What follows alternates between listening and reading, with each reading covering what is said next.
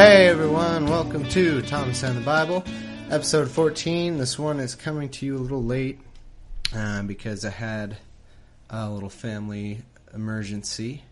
But I want to give a shout out to Alex from Texas who, I was getting a little behind, like I said, because of this family thing, and I was getting a little discouraged because I have to make up some serious time, and, it's a little more work than I'd care to admit. Right when I was feeling down about the whole podcast, I got this very encouraging message from Alex. And for a split second, I have to admit, my brain said, wow, what a coincidence that, right when I needed this, it came in. And, for a split second, I'm like, wow, I wonder what this means. And then... because all of us, our brains are designed to look for patterns, and I think that is a major reason why, people think there must be some guiding force or whatever, or God or whatever. Then I realized, wait a minute, I'm making a very anti-God and religious podcast, so it's a perfect example of how coincidence can just happen. If I were a religious person, I'd be saying, wow, This is a sign that there is a God, and he wants me to get the word out about how terrible he is. Or, there is a God, but this means the Bible is wrong, and, this God wants me to tell people that. But no, I don't say that. I just say, oh, what a coincidence, and move on. There are nearly 7 billion people in the world doing billions of things all day, every day, so of course a 1 in a billion event happens all the time, just as a matter of probability. Things that are 1 in 100,000 or so, something lower like that, we can expect to be happening so regularly that they probably would get boring. And it's just how it is. It's just a numbers game. If you hear someone talk about something like that, it's just bound to happen. It just is. And like I said, this is a perfect example. Religious people would have to tell me this is a coincidence. Otherwise, somehow... me doing this podcast is serving God, and that I really don't see. So, with that, thank you, Alex from Texas. And let's get going with chapter 5 of Exodus. And this is just all as ridiculous as it gets here. And afterward Moses and Aaron went in and told Pharaoh, Thus saith the Lord God of Israel, Let my people go, that they may hold a feast unto me in the wilderness. And Pharaoh said, Who is this Lord? Who is the Lord, that I should obey his voice to let Israel go? I know not the Lord, neither will I let Israel go. And they said, The God of the Hebrews hath met us. Let us go, we pray thee, 3 days' journey into the desert, and sacrifice unto the Lord our God, lest he fall upon us with pestilence or with the sword. And this is a good, you modern Christians that aren't listening, this is a good... Is this your God? Are you sure this is the same one? Are you sure you didn't get little God mix-up going on? Because this God, if you don't sacrifice animals to him, he'll kill you with a sword or with bugs. So are you sure that's the same one? I mean, it's totally reasonable that it could have gotten mixed up somewhere along the years. I don't hear about people talking about this anymore, so it must not be the same God, pretty sure. And the king of Egypt said unto them, Wherefore do ye, Moses and Aaron, let the people from their works? Get you unto your burdens. And Pharaoh said, Behold, the people of the land are now many, and ye make them rest from their burdens. And Pharaoh commanded the same day the taskmasters of the people and their officers, saying, Ye shall no more give the people straw to make brick, as heretofore. Let them go and gather straw for themselves. And the tale of the bricks, which they did make heretofore, ye shall lay upon them, and ye shall not diminish aught thereof, for they be idle. Therefore they cry, saying, Let us go and sacrifice to our God. Let there more be work be laid upon the men, that they may labor therein, and let them not regard vain words. So what's happened is Moses and Aaron have gone to the Pharaoh, pleading with him to let him go, sacrifice to their God. And Pharaoh's like, I don't know who this God is. This is a bunch of BS. So he says, look, clearly you guys don't have enough work. So he tells all the slave masters who... I sort of missed how all the Hebrews became slaves. I don't know. Maybe I did. I don't remember that. But I guess they're all slaves now. So how did that happen? How did they let themselves become slaves? They were thriving in the land just a chapter ago or two, you know. How did that, I don't remember. I don't feel like looking back either. Sorry. Just another one of those little details. Again, we know for sure that this book specifically is completely made up because there's just no evidence of millions of people leaving from Egypt. And you'll see later, there's just some great stuff that would be quite obvious archaeologically that is just not there. But anyway, so the Pharaoh said, you guys don't have enough work if you got all this time to sacrifice to your God. So here's what I'm going to do. I'm going to have all the slave masters not give you straw to make brick anymore, but you still need to make the same amount of brick. So pretty much he's just being cruel and making them do the same amount of work with impossible circumstances. And the taskmasters of the people went out, and their officers, and they spake to the people, saying, Thus saith Pharaoh, I will not give you straw. Go ye, get you straw where ye can find it, yet not aught of your work shall be diminished. So the people were scattered abroad throughout all the land of Egypt to gather stubble instead of straw. And the taskmasters hasted them, saying, Fulfill your works, your daily tasks, as when there was straw. And the officers of the children of Israel, which Pharaoh's taskmasters had set over them, were beaten, and demanded, Wherefore have ye not fulfilled your task in making brick both yesterday and today as heretofore? And then the officers of the children of Israel came and cried unto Pharaoh, saying, Wherefore dealest thou with us thy servants? There is no straw given unto thy servants, and they say to us, Make brick. And behold, thy servants are beaten, but the fault is in thine own people. So pretty much the people of Israel are coming and complaining about this. And I wonder, what part of this do the Israelites not understand? They go complain to the Pharaoh as if they expect him to say like, oh, what? Oh, okay, no, I didn't realize that you wouldn't be able to make the same amount of bricks each day without any supplies. Oh, okay, no, I just, I was trying to push you guys a little harder, but I'm sorry about that. It's just a little misunderstanding. Like, really, what did they expect him to say? Don't they realize that this is just him being cruel on purpose? Like, they can go plead with him? It's like, it's funny, I know. It seems kind of naive to me. But he said, Ye are idle, ye are idle.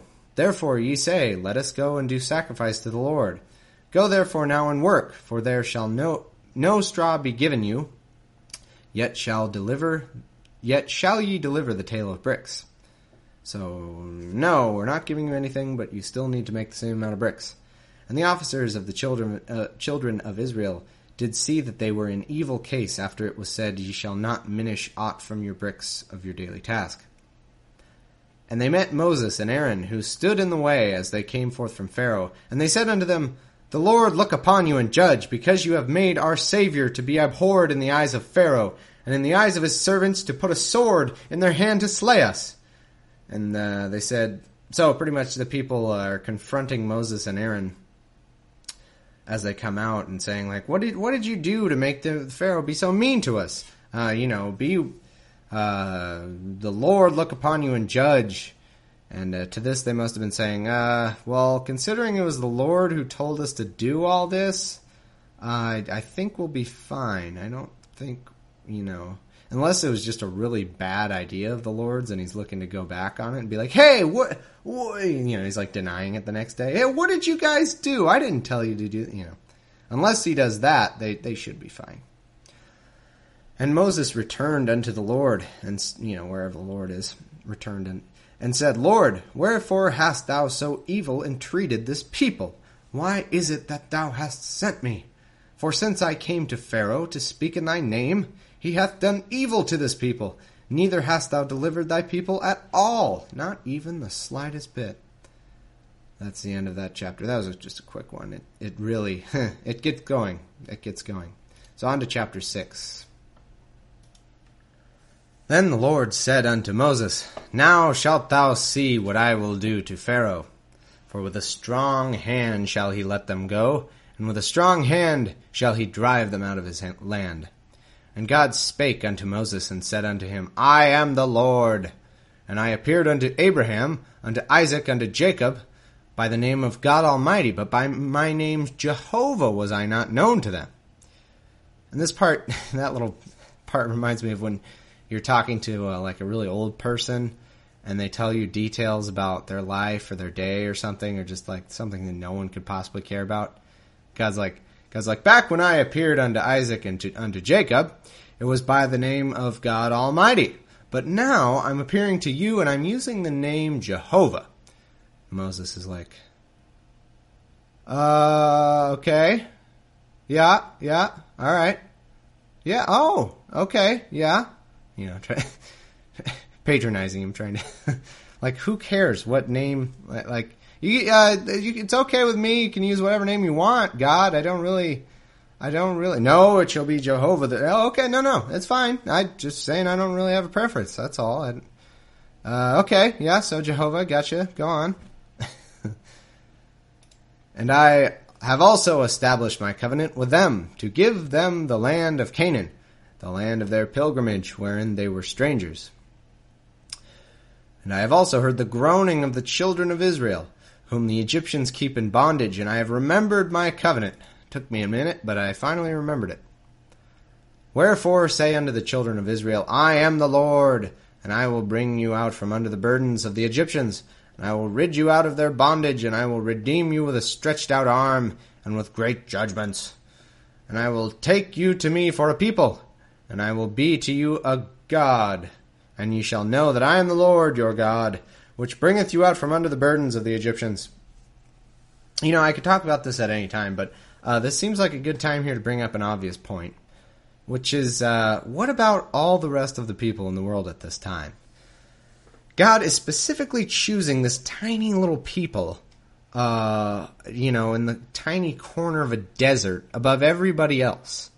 I mean, as far as, Israelites versus Egyptians, whatever. I guess I can buy, he didn't like the Egyptians, but he liked the Israelites, so, okay, he chose them. But, what about all of Asia right now? What about all of the rest of the millions of people in the world, who, I guess, don't get to know the real God? If you're taking the point of view that this is all true, then you have to think, God just decided they're not included for a while? Why isn't that God... I have such a good idea. Why didn't God just go back and visit them too, all over, independently, all over the world, and give them the same book? What an awesome proof that would have been if if we had evidence that at the same time, people throughout all of the world, remote places of the world, all of a sudden were divinely inspired to write the same exact words. Then we would have been like, oh, okay, no, I can get into this. I think this might be true, Again, just little things could have easily been done better if you were an actual God. And let me remind everybody that these people who live their lives, again, if you're taking the point of view that this is all true, these people who lived their lives back then over, Asia and other countries in Africa, everywhere basically that we're not talking about, they all, I guess they're screwed. You only get one life.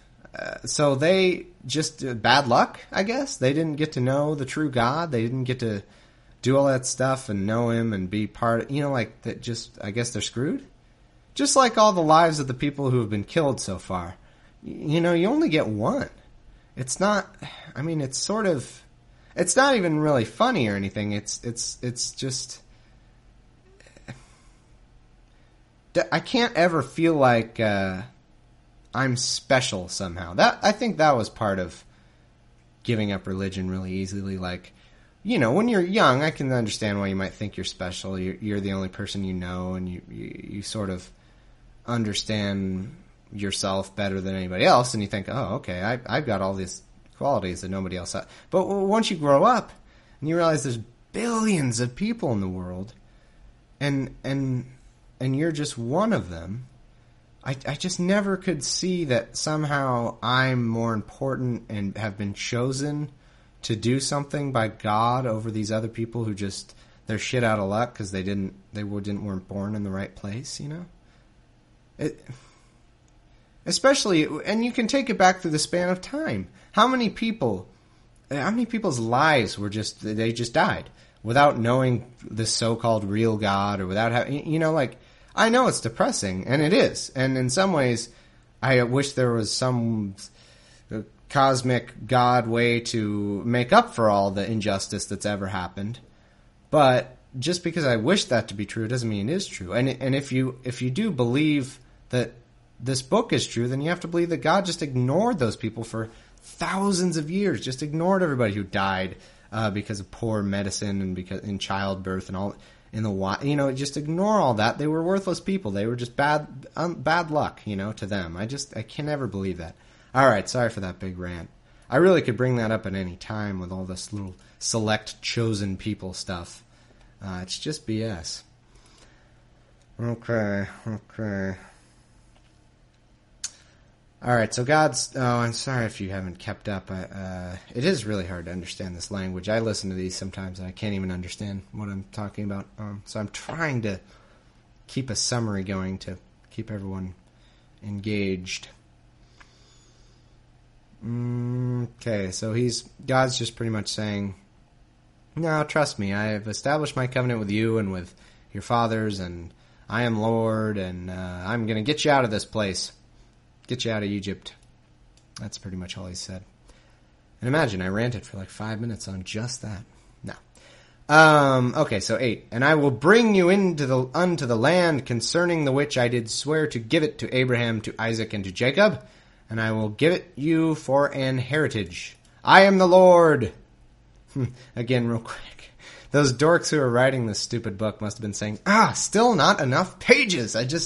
We need more. No one's going to take this seriously. It's only like 62 pages. Or what did I say? 100, whatever. It's only like 100 pages. You know, no one's going to, what can we do? I got it. Okay. Let's have the Lord, every time he speaks, at least like once, maybe twice per sentence even, just remind everybody that he's God and he's the Lord and he's their Lord, and just keep saying crap like that just to remind everybody. You know how much text we could add to this thing if we just say, I am Lord, I am your Lord and your God, and remember I'm your God, you know? Yeah. All right, let's do that. Okay. Yeah, we could get like 100 pages of that. So that's, again, I'm not going to remember all the things now, but we got rid of that. We got rid of the recounting of all the sons. And the traveling, and the repeating, you know, whenever they recap the whole story for like a whole page. And finally, the traveling altar, get that invention in here. Done. Bible is 2.8 pages after that. Okay. And Moses spake so unto the children of Israel, but they hearkened not unto Moses for anguish of spirit and for cruel bondage. And the Lord spake unto Moses, saying, Go in, speak unto Pharaoh, king of Egypt, that he let the children of Israel go out of his land. And Moses spake before the Lord, saying, Behold, the children of Israel have not hearkened unto me. How then shall Pharaoh hear me, who am of uncircumcised lips? And what a brilliant bit of logic this is. Yeah, why wouldn't the Pharaoh listen to me? There's no way he's going to listen to someone who hasn't cut the little tip off his penis.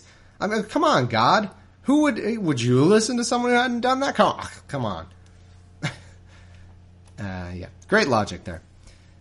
And the Lord spake unto Moses and unto Aaron, and gave them a charge unto the children of Israel, and unto Pharaoh king of Egypt, to bring the children of Israel out of the land of Egypt. Guess what time it is, everyone? If you guessed another recap of everyone's sons, then you are right. These be the heads of their fathers' houses, the sons of Reuben, the firstborn of Israel, Hanoch and Pelu and Hezron and Carmi. These be the families of Reuben. And the sons of Simeon, Jemuel and Jamin and Ohad and Jachin and Zohar and Shaul, the son of the Canaanitish woman. Still don't know what that means, but whatever it is, it sounds funny. These, they couldn't quite place what race she was, but she was Canaanitish, you know, something like that. These are the families of Simeon. And these are the names of the sons of the Levi, according to the generations, Gina, Gershon, and Kohath, and Merari, and the years of the life of Levi were 130 and 7 years. And the sons of Gina, Gershon, Libni, Shimi, according to their families, and the sons of Kohath, Amram, and Izhar, and Hebron, and Uziel, and the years of the life comes. Oh man, I'm probably killing you right now with all this. Sons of Merari, Mahali, and Mushi, and the families of Levi. Look, I didn't write it. I'm sorry. Hard-headedly, I kind of want to get through every word of this stupid book, you know? Even if we have to sort of fast-forward through this garbage about everybody's, you know, sons and all that. And Amram took Jochebed, his father's sister, to wife, and she bare him... His father's sister? So that's his aunt? Ugh. Take your aunt to wife? That's disgusting. Aunts are never good looking anyway. It's just how it goes. If you're the sister of someone who has kids, you're automatically bad looking. Okay, I don't know about that part, but it's still gross. And the years of the life of Amram were 130 and 7 years. And the sons of Izhar, Korah, Nepheg, and Zirhi. Now remember all these names. These are very important names. And the sons of Uziel, and Mishael, and Elazaphan, and Zithri. And Aaron took him Elisheba, daughter of Amminadab, sister of Nashon, to wife. And she bare him Nadab, and Abihu, Eleazar, and Ithamar. And the sons of Korah, Asir, and Elkanah, and Abiasaph. These are the families of the Korhites. And almost done. And Eleazar, Aaron's son, took him one of the daughters of Putiel to wife. Yeah, I remember that. And she bare him Phinehas. I know, I can't pronounce any of this garbage. It doesn't matter.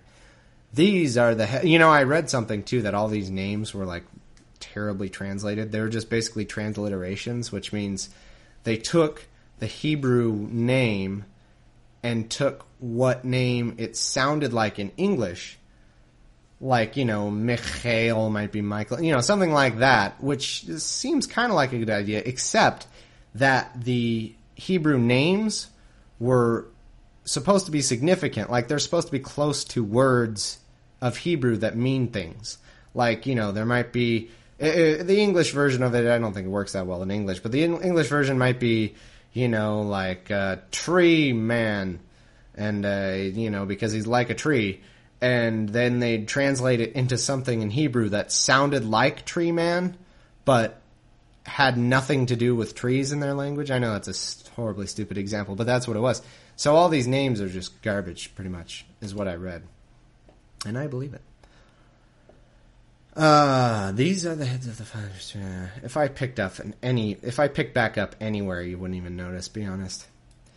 These are, although I think it's getting back to the narrative here. These are that Aaron and Moses, to whom the Lord said, bring out the children of Israel from the land of Egypt according to their armies. These are they which spake to Pharaoh, king of Egypt, to bring out the children of Israel from Egypt. These are that Moses and Aaron. And it came to pass, on the day when the Lord spake unto Moses in the land of Egypt, that the Lord spake unto Moses, saying, I am the Lord. Again, yeah. How many times? Is there a problem with, like, counterfeit, people come up to Moses and say, hey, I'm the Lord, and then the Lord has to be like, no, that guy's not the Lord, I'm the Lord. I mean, I think pretty much when Moses is talking to the Lord, he probably knows that I am the Lord bit is probably implied by now. Maybe you have to say it on the first, maybe the second time, in case somebody's really thick and they're just like, what? Oh, no, yeah, I kind of remember you. You're the lard. What was it? You're the lamb. Leotard. It's like, I am the Lord. Oh, no, I got it. Okay, I got it. Like maybe twice you have to say that, but every freaking time? Speak thou unto Pharaoh, king of Egypt, all that I say unto thee. And Moses said before the Lord, behold, I am of uncircumcised lips. And how shall Pharaoh hearken unto me? A good point. How could the Pharaoh listen to uncircumcised lips? I want to know, is there a penis inspection before before going into the house of the Pharaoh? You know, like, is he like, hold on? And, you know, the guards have this, like, you know, this little, like, window down by the penis area that they're like, all right, drop your drawers. And, you know, like, must inspect if you are circumcised before the Pharaoh will listen to you. That's just how it goes. I don't make the rules, all right? In fact, I really wish this weren't the rule because, man, ew, disgusting. You know, like, how does the Pharaoh know? I just wonder. Did they have a relationship? Did Moses, you know, did they have a little liaison and Moses then let slip that he's not circumcised and so the Pharaoh knows? Really, I really want to know this now. I'm curious. How is it that the Pharaoh somehow would know that Moses is uncircumcised? Is it... I really can't think of a logical reason for this. There's nothing that would make any sense. Other than there's some, like, penis inspection when you come into the halls of the Pharaoh. All right. Now on to the next chapter, chapter 7. And the Lord said unto Moses, See, I have made thee a god to Pharaoh, and Aaron thy brother shall be thy prophet. Thou shalt speak all that I command thee, and Aaron thy brother shall speak unto Pharaoh that he send the children of Israel out of his land. And I will harden Pharaoh's heart, and multiply my signs and my wonders in the land of Egypt. But Pharaoh shall not hearken unto you, that I may lay my hand upon Egypt, and bring forth mine armies, and my people the children of Israel out of the land of Egypt by great judgments. So wait a minute. God is going to purposefully make the Pharaoh not listen to them? Oh, that seems ridiculous. Let's just keep an eye on how this all plays out.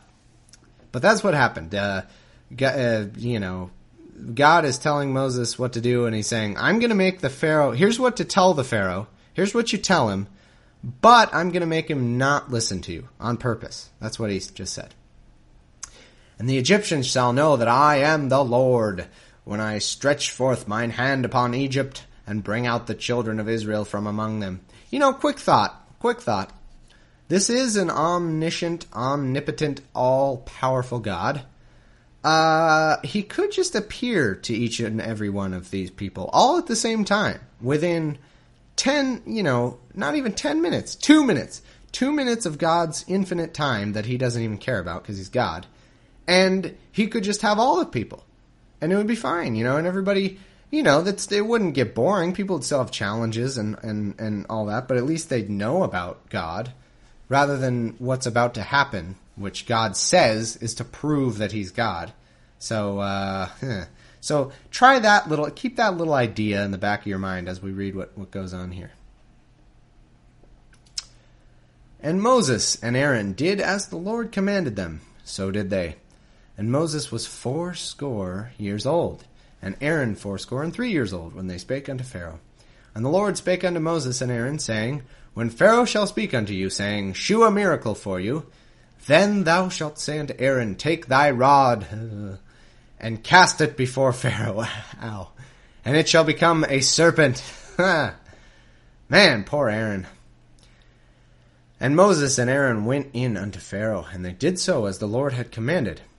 And Aaron cast down his rod before Pharaoh, and Pharaoh had the same reaction. He went, oh, wait, maybe this is how they know who's circumcised and who's not, except that it's Aaron, not Moses. But, yeah, you know, maybe there's a rule. Everybody cast down your rod before the Pharaoh.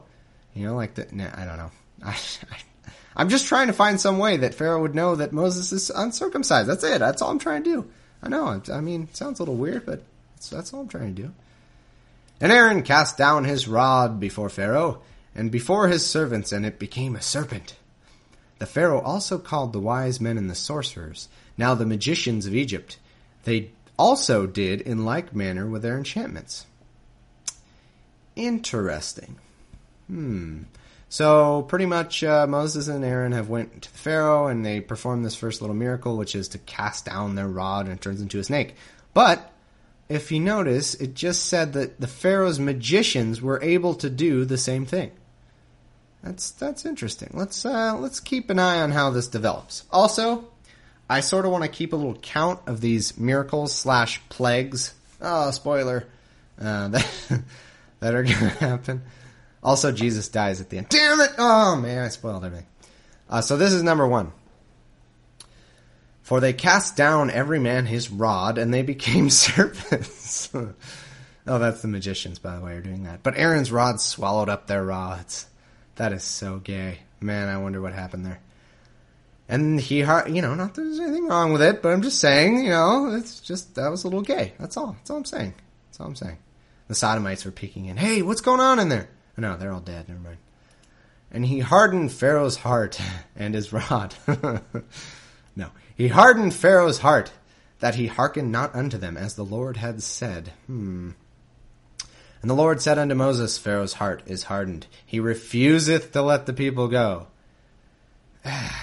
What if the Lord said that to you? What if the Lord told you, I'm going to make the Pharaoh not listen to you. Here's what you tell him. And then you tell him that, and the Lord says, I've hardened his heart. He's not listening to you.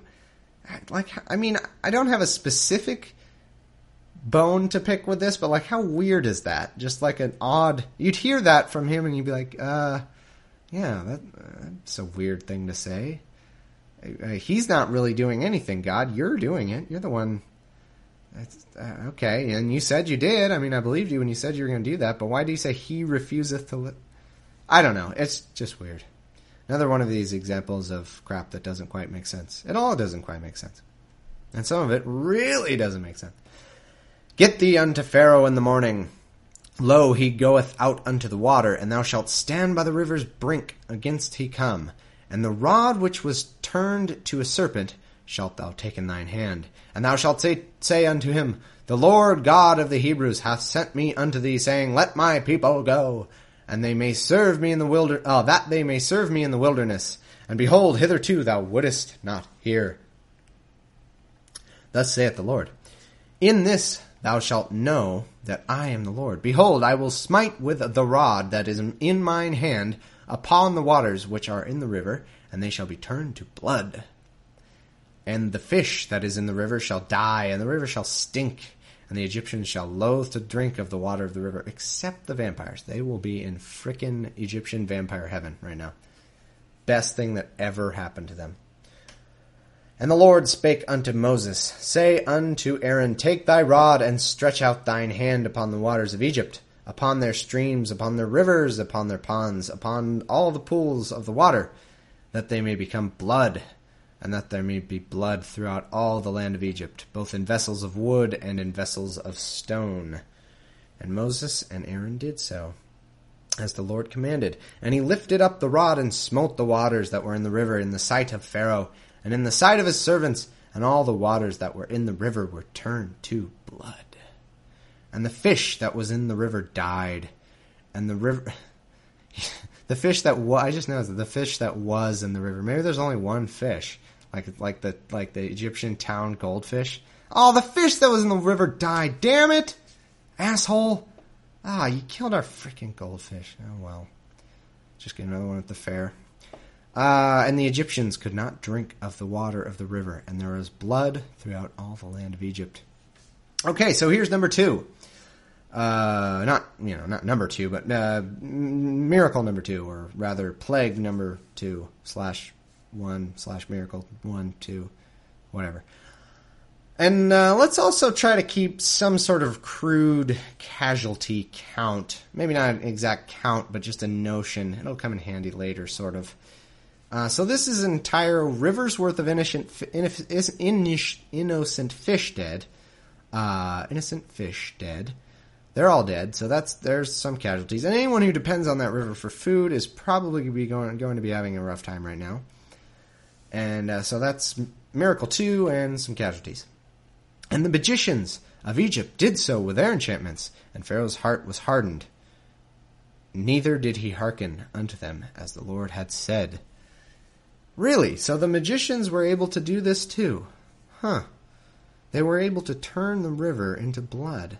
That seems a little difficult. Maybe they just sort of took credit for like parts of the river that Moses had already done. They're like, abracadabra. Hey, I see that part. I did that. See that sort of you know, that little part from that tree to that, you know, to that dead fish. I did that part. That was me. And they're like, oh, okay, good enough for me. Miracles were easy back then, by the way. And Pharaoh turned and went into his house. Neither did he set his heart to this also. And all the Egyptians digged round about the river for water to drink, for they could not drink the water of the river. And 7 days were fulfilled after that the Lord had smitten the river. So all of Egypt is dying of thirst at this point. Well, okay, not right away, but there's going to be pretty soon. And Pharaoh just goes back into his house. Says like, not really convinced, gotta say. My magicians were able to do it, you know, not a big deal. Meanwhile, everyone's like, what are we gonna drink, Pharaoh? No, I don't know, whatever. I'm just not very into this god. He's okay. No, I don't think he exists, said Pharaoh. The Pharaoh's like bored at this point. He just goes into his house. So, you've killed countless people. Am I supposed to be scared? Yeah. Chapter 8. Final chapter.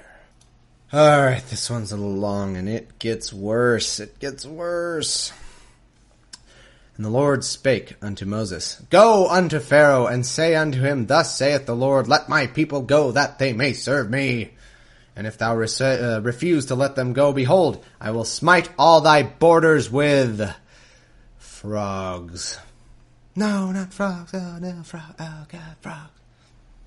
It's probably not what people expected. Smite all our borders with, oh, God, what? Oh, man, an army? It's a dragon? It's something? Frogs. Ah, frogs. Huh. Well, I guess that would be pretty annoying, but a little underwhelmed, gotta say. They probably thought. And the river shall bring forth frogs abundantly, which shall go up and come into thine house, and into thy bedchamber, and upon thy bed, and into the house of thy servants, and upon thy people, and into thine ovens. Well, that wouldn't be good for them. And into thy kneading troughs. Kneading troughs. Never heard of that word. And the frogs shall come up both on thee, and upon thy people, and upon all thy servants. And you will say, Damn it, get these annoying frogs the hell out of here. Man, these things are annoying, you shall say. They're all slimy. Further, you shall also say. And, that's what God was saying that whole time. That's the reaction they're gonna have. They're gonna be like, oh, ew, these frogs are annoying. They were fun at first, but then they got, like, oh, they're slimy, and then they stink. Moses, get these stupid frogs out of here. That's probably what they said. And the Lord spake unto Moses, Say unto Aaron, Stretch forth thine hand with thy rod over the streams, over the rivers, and over the ponds, and cause frogs to come upon the land of Egypt. And Aaron stretched out his hand over the waters of Egypt, and the frogs came up and covered the land of Egypt. So here's 3. Here's plague number 3. And I don't know what kind of negative effects this had, really. Frog things. I don't know what that does. If there's disease associated with that, or if they eat something, but whatever. We'll definitely count some major frog casualties, though. I think it's impossible to not be following along with this, but because this part's pretty easy. But basically, they're doing the third miracle, and it's to bring out all these frogs. That's all that's happened. I think I've said as much. And the magicians did so with their enchantments, and brought up frogs upon the land of Egypt. And the magicians could do this too. Wow, those are some damn good magicians. If magicians like that were around, then... And they're clearly not really doing miracles, right? Because they're not part of the God thing. They're sort of against God. So if they could do miracles so easily, then perhaps other miracles that we may come across could also have been tricks. Maybe? And so the magicians did that. They brought up frogs too. They're like, hey, look, I got some frogs. And the Pharaoh at this point is probably like, guys, Are you trying to help them at this point or what? What are you doing? We have enough freaking frogs. Can you magic some frogs back into the pond maybe? Or, if that magic doesn't work for you guys, just, I don't know, get a net and like net some of them and put them back. Like, I'm impressed with you guys. You're good magicians, but, I'm sick of these freaking frogs. I don't need any more. Then Pharaoh called for Moses and Aaron and said, I entreat the Lord that he may take away the frogs from me. These frogs are all over me, they're frogs. And from my people, and I will let the people go, that they may sacrifice unto the Lord. Alright, so after the Pharaoh, after having his land and people abused, is finally gonna just give in to reason and just let him go. After 3 curses and, he's like, alright, I give. Great. It's done. He gives. It's over. And Moses said unto Pharaoh, Glory over me, when shall I entreat for thee, and for thy servants, and for thy people, to destroy the frogs from thee in thy houses, that they may remain in the river only? And he said, Tomorrow. And he said, Be it according to thy word, that thou mayest know that there is none like unto the Lord our God. There's no God like our Lord our God. And the frogs shall depart from thee, and from thy houses, and from thy servants, and from thy people, and they shall remain in the river only. And Moses and Aaron went out from Pharaoh, and Moses cried unto the Lord because of the frogs which he had brought against Pharaoh. And the Lord did according to the word of Moses, and the frogs died out of the houses, and out of the villages, and out of the fields. And they gathered them upon the heaps, and the land stank. Ugh, unnecessary detail. But when Pharaoh saw that there was respite, he hardened his heart, and hearkened not unto them, as the Lord had said. What? Why would he do that? So I guess God must be hardening the Pharaoh's heart in order to abuse Egypt even more than he's already done. Alright, so I thought it was over, but no, it's not over. False alarm. And the Lord said unto Moses, Say unto Aaron, Stretch out thy rod, and smite the dust of the land, that it may become lice throughout all the land of Egypt. And they did so, for Aaron stretched out his hand with his rod, and smote the dust of the earth, and it became lice in man and in beast. All the dust of the land became lice throughout all the land of Egypt. So there's number 4. I think lice throughout the entire land could definitely cause some problems. I think they probably spread disease, especially back then when they didn't, weren't as medically knowledgeable. So that's at least a pain in the butt, that one.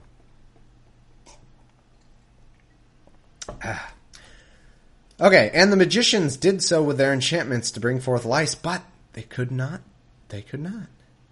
So there were lice upon man and upon beast. So for some reason, the magicians couldn't quite get this one to work. Let's recap. They can turn their staves into snakes. They can turn rivers into blood. They can summon a crap load of frogs out of a river. But they can't make lice come out of the ground. Wouldn't this one have probably been the easiest one to do? Or to fake, Like, just do some, some magic words. I don't know what they sound like back then, but... And then just you start itching, and maybe get your friend to start itching, be like, see, got, lice, everywhere, all over my head. And you're like, they're not gonna know. They'd be like, oh man, you did it. Then the magician said unto Pharaoh, This is the finger of God. And Pharaoh's heart was hardened, and he hearkened not unto them, as the Lord had said. This is bizarre. Now, even when his magicians can't keep up, the Pharaoh still won't believe them. So either the Lord is keeping him from believing him, which I guess is what he's doing, that seems kind of cruel and pointless to me. Especially when people are suffering from all these plagues. I mean, Egypt is not one bad guy. You can't think of all of Egypt, which is a couple, I think it was like 5 million at least. Maybe it might have been more, based on the little research I did. They're not one evil people. Like, there are plenty of innocent people who are now suffering from this. And so the Pharaoh is either the Lord's making him continue the suffering, which I think is evil, or the Pharaoh is an unrealistic character and this is all made up. Well, or both, I guess, because it is all made up. We know that part already. And the Lord said unto Moses, Rise up early in the morning, and stand before Pharaoh. Lo, he cometh forth to the water. And say unto him, Thus saith the Lord, Let thy people go, that they may serve me. Else, if thou wilt not let my people go, let some of them go. No. Behold, I will send swarms of flies upon thee, and upon thy servants, and upon the people, and into thy houses, and the houses of the Egyptians shall be all full of swarms of flies, and also to the ground whereon they are. And I will sever in that day the land of Goshen, in which my people dwell, that no swarms of flies shall be there. To the end thou mayest know that I am the Lord in the midst of the earth. And I will put a division between my people and thy people. Tomorrow shall this sign be. And why didn't the Pharaoh listen to him this time? It doesn't even say. It doesn't even say like what the Pharaoh's thinking was or anything. Moses, need I remind Pharaoh, Moses is 4 for 4. He's batting 1,000 right now. He's got a perfect track record of pain in the ass curses. Shouldn't the Pharaoh sort of maybe believe him by now? Also, what is the Pharaoh even gaining here? Like, does he think if he holds out, like Moses will just get tired or bored of doing miracles and be like, all right, we'll stay. I'm bored of these miracles. What is the Pharaoh trying to do? What is his game plan? It's such an unrealistic character. It's stupid. So clearly stupid. And the Lord did so, and there came a grievous swarm of flies into the house of Pharaoh, and into his servants' houses, and all the land of Egypt. The land was corrupted by reason of the swarm of flies. So there's 5 plagues. Lots of casualties in this one, I would think, since the land is completely destroyed. They ate everything. Now the land and the river are destroyed. So what are people eating at this point? Anything? No, they're probably all going to die. And Pharaoh called for Moses and for Aaron and said, Go ye, sacrifice to your God in the land. Thank God. The Pharaoh is finally giving in. Oh, man. Or, well, rather, God is finally going to let the Pharaoh give in. Finally. Okay, so that's all over with. And Moses said, It is not meet so to do, for we shall sacrifice the abomination of the Egyptians to the Lord our God. Lo, shall we sacrifice the abomination of the Egyptians before their eyes, and will they not stone us? We will. So he's saying, no, we can't just sacrifice here. We got to leave, otherwise your people will stone us when we sacrifice. So he says, We will go 3 days' journey into the wilderness and sacrifice to the Lord our God as he shall command us. And Pharaoh said, I will let you go, that ye may sacrifice to the Lord your God in the wilderness, only ye shall not go very far away. Entreat for me. And Moses said, Behold, I go out from thee, and I will entreat the Lord, that the swarms of flies may depart from Pharaoh, from his servants, and from his people tomorrow. But let not Pharaoh deal deceitfully any more, in not letting the people go to sacrifice to the Lord. And Moses went out from Pharaoh and entreated the Lord. And the Lord did according to the word of Moses. And he removed the swarms of flies from the Pharaoh, and from his servants, and from his people, and there remained not one, and it was all over with, and it was all soon a memory, and the Pharaoh forgot about it, and they left, and everyone was happy. Oh, wait. And Pharaoh hardened his heart at this time also. Neither would he let the people go. Oh, come on. You kidding me? So the two options here are, God is not letting Pharaoh let them go, in which case the Pharaoh just must be pleading with himself. He's like, oh, please, God, let me let them go. Damn it, I don't even want them here anymore. Let them go. Please let me let them go. I hate them. So it's either that or the Pharaoh is just unreasonably stupid. Stupid beyond the point of being able to be a person. Moses is 5 for 5 on deathly harmful plagues. What does the Pharaoh think this time? Like, all right, now I've got him. Now, like, does the Pharaoh think he's getting somewhere in this little exchange? He's doing exactly nothing. He's not doing anything. This makes no sense. All right, that's the end of today's reading. Let's hope God lets him let them go soon, because this is getting ridiculous. I'll see you guys tomorrow.